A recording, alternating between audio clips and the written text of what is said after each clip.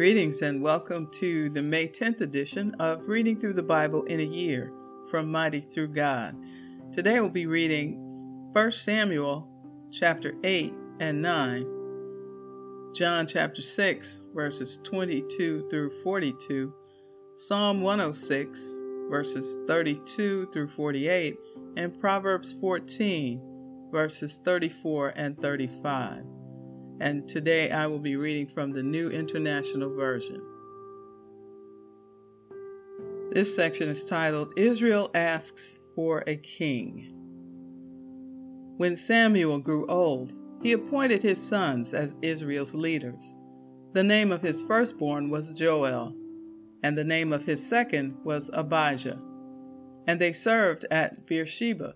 But his sons did not follow his ways. They turned aside after dishonest gain, and accepted bribes and perverted justice. So all the elders of Israel gathered together and came to Samuel at Ramah. They said to him, "You are old, and your sons do not follow your ways. Now appoint a king to lead us, such as all the other nations have." But when they said, "Give us a king to lead us," this displeased Samuel. So he prayed to the Lord. And the Lord told him, "Listen to all that the people are saying to you. It is not you they have rejected, but they have rejected me as their king, as they have done from the day I brought them up out of Egypt until this day, forsaking me and serving other gods. So they are doing to you. Now listen to them, but warn them solemnly and let them know what the king who will reign over them will claim as his rights." Samuel told all the words of the Lord to the people who were asking him for a king. He said, "This is what the king who will reign over you will claim as his rights. He will take your sons and make them serve with his chariot and horses, and they will run in front of his chariots. Some he will assign to be commanders of thousands and commanders of 50s, and others to plow his ground and reap his harvest, and still others to make weapons of war and equipment for his chariots. He will take your daughters to be perfumers and cooks and bakers. He will take the best of your fields and vineyards and olive groves and give them to his attendants. He will take 1/10 of your grain and of your vintage and give it to his officials and attendants. Your male and female servants and the best of your cattle and donkeys he will take for his own use. He will take 1/10 of your flocks, and you yourselves will become his slaves. When that day comes, you will cry out for relief from the king you have chosen, but the Lord will not answer you in that day." But the people refused to listen to Samuel. "No," they said, "we want a king over us. Then we will be like all the other nations, with a king to lead us and to go out before us and fight our battles." When Samuel heard all that the people said, he repeated it before the Lord. The Lord answered, "Listen to them and give them a king." Then Samuel said to the Israelites, "Everyone go back to your town." Chapter 9. There was a Benjamite, a man of standing, whose name was Kish, son of Abiel, the son of Zeror, the son of Bechorath, the son of Aphiah of Benjamin. Kish had a son named Saul, as handsome a young man as could be found anywhere in Israel, and he was a head taller than anyone else. Now the donkeys belonging to Saul's father Kish were lost, and Kish said to his son Saul, "Take one of the servants with you and go and look for the donkeys." So he passed through the hill country of Ephraim and through the area around Shalisha, but they did not find them. They went on into the district of Shalom, but the donkeys were not there. Then he passed through the territory of Benjamin, but they did not find them. When they reached the district of Zuph, Saul said to the servant who was with him, "Come, let's go back, or my father will stop thinking about the donkeys and start worrying about us." But the servant replied, "Look, in this town there is a man of God. He is highly respected, and everything he says comes true. Let's go there now. Perhaps he will tell us what way to take." Saul said to his servant, "If we go, what can we give the man? The food in our sacks is gone. We have no gift to take to the man of God. What do we have?" The servant answered him again. "Look," he said, "I have a quarter of a shekel of silver. I will give it to the man of God, so that he will tell us what way to take." Formerly in Israel, if someone went to inquire of God, they would say, "Come, let us go to the seer," because the prophet of today used to be called a seer. "Good," Saul said to his servant. "Come, let's go." So they set out for the town where the man of God was. As they were going up the hill to the town, they met some young women coming out to draw water, and they asked them, "Is the seer here?" "He is," they answered. "He's ahead of you. Hurry now. He has just come to our town today, for the people have a sacrifice at the high place. As soon as you enter the town, you will find him before he goes up to the high place to eat. The people will not begin eating until he comes, because he must bless the sacrifice. Afterward, those who are invited will eat. Go up now. You should find him about this time." They went up to the town. As they were entering it, there was Samuel coming toward them on his way up to the high place. Now the day before Saul came, the Lord had revealed this to Samuel. "About this time tomorrow I will send you a man from the land of Benjamin. Anoint him ruler over my people Israel. He will deliver them from the hand of the Philistines. I have looked on my people, for their cry has reached me." When Samuel caught sight of Saul, the Lord said to him, "This is the man I spoke to you about. He will govern my people." Saul approached Samuel in the gateway and asked, "Would you please tell me where the seer's house is?" "I am the seer," Samuel replied. "Go up ahead of me to the high place, for today you are to eat with me, and in the morning I will send you on your way, and will tell you all that is in your heart.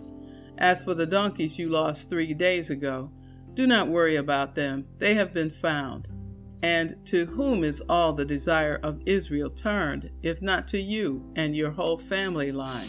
Saul answered, "But am I not a Benjamite from the smallest tribe of Israel? And is not my clan the least of all the clans of the tribe of Benjamin?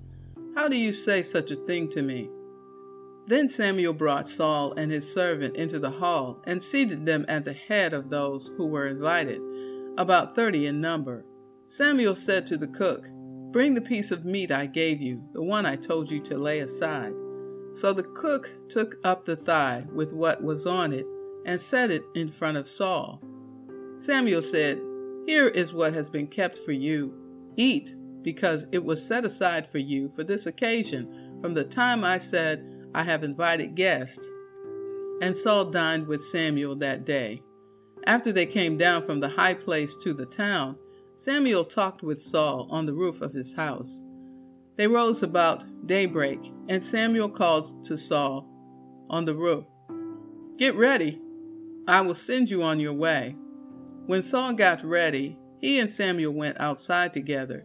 As they were going down to the edge of the town, Samuel said to Saul, "Tell the servant to go on ahead of us." And the servant did so. "But you stay here for a while, so that I may give you a message from God." John chapter 6, beginning with verse 22.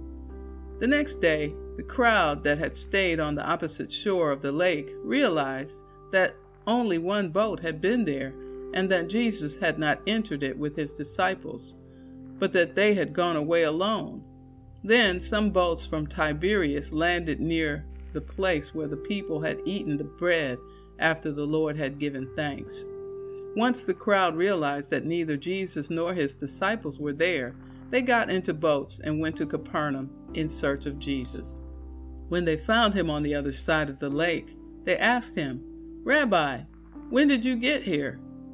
Jesus answered, "Very truly I tell you, you are looking for me, not because you saw the signs I performed, but because you ate the loaves and had your fill. Do not work for food that spoils, but for food that endures to eternal life, which the Son of Man will give you. For on him God the Father has placed his seal of approval." Then they asked him, "What must we do to do the works God requires?" Jesus answered, The work of God is this, to believe in the one he has sent." So they asked him, "What sign then will you give, that we may see it and believe you? What will you do? Our ancestors ate the manna in the wilderness. As it is written, he gave them bread from heaven to eat."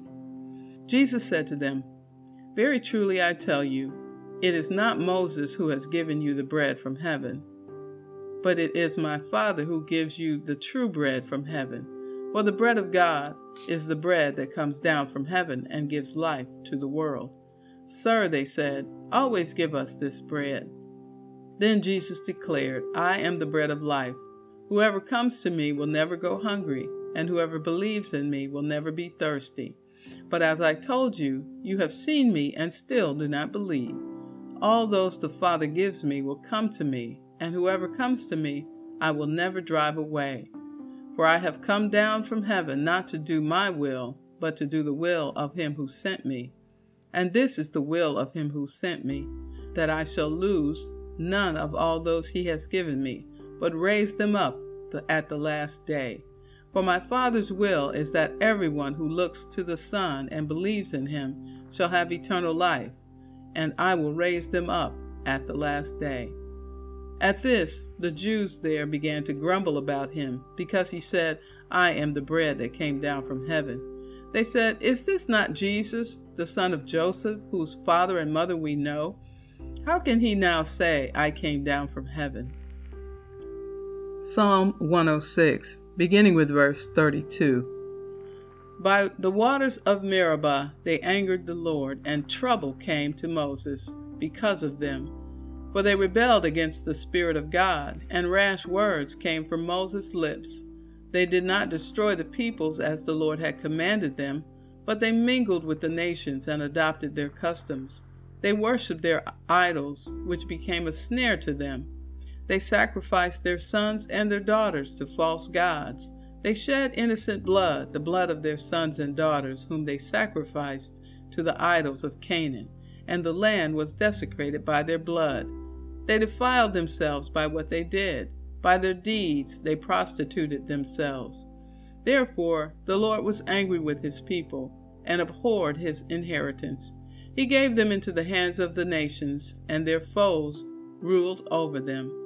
Their enemies oppressed them and subjected them to their power.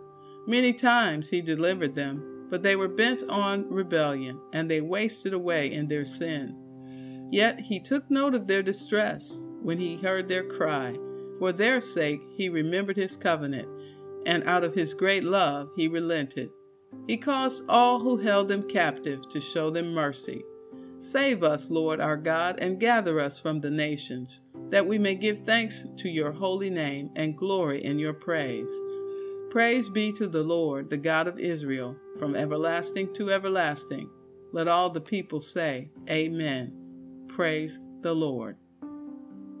Proverbs chapter 14, verses 34 and 35. It says, "Righteousness exalts a nation, but sin condemns any people. A king delights in a wise servant, but a shameful servant arouses his fury." And so concludes the reading for May 10th. I hope you'll come back tomorrow for another edition of Reading Through the Bible in a Year. Be blessed.